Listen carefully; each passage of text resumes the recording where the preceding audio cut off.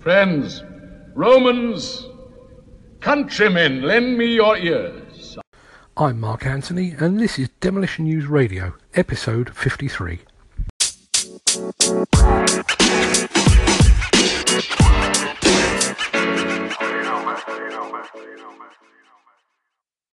In this episode, a matter of priorities. This show is brought to you by Hydroquip, the UK's largest independent provider of on-site hose repairs. Call 0845 812 0212 for the 24/7 national call-out service. Or download the Hydroquip Job Manager app for iOS and Android devices from the App Store. This morning, for the first time in ages, I had calls to visit the website of the National Federation of Demolition Contractors. I found the information I was looking for, but I also found something else that I found even more interesting. As many listeners will be aware, the NFDC requires its members to submit to its accredited site audit scheme, under which an independent third-party auditor visits a nominated site to give it a thorough check for compliance. I've never been involved in an audit, but as far as I understand, the checks are extremely thorough and are undertaken by experts in their field. A site passing an audit is demonstrably being well run. Of course, the fact that the site has been nominated by the NFDC member company does raise a question. Surely this is like a school inspector judging the performance of a school based upon a one-to-one with the smartest child at that school. But that's an aside. The thing I noticed was that a number of companies are currently showing as non-compliant. Now, having worked with the NFDC, I know that that doesn't mean necessarily that the companies have failed an audit. In some instances, it just means that a company has failed to nominate a suitable site for the audit.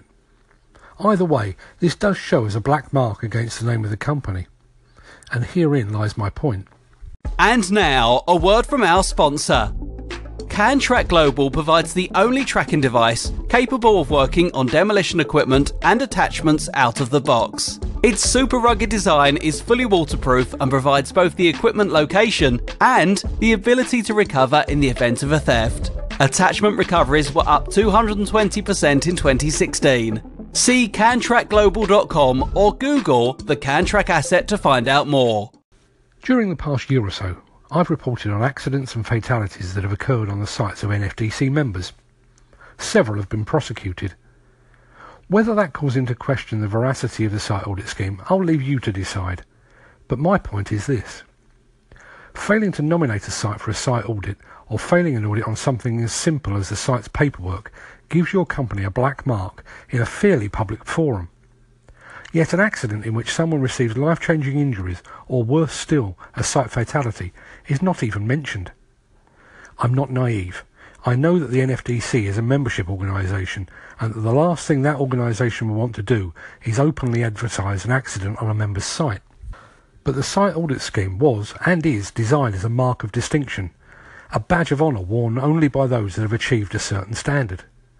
Indeed, even the NFDC's advertising highlights that its members are supposedly a cut above the rest because they've been vetted in compliance with the site audit scheme. Personally, I've never bought entirely into the idea that only those within the NFDC would be capable of achieving compliance. There are a good many demolition firms out there that for one reason or another are not in the NFDC, but whose credentials and capabilities are just as good as those that are.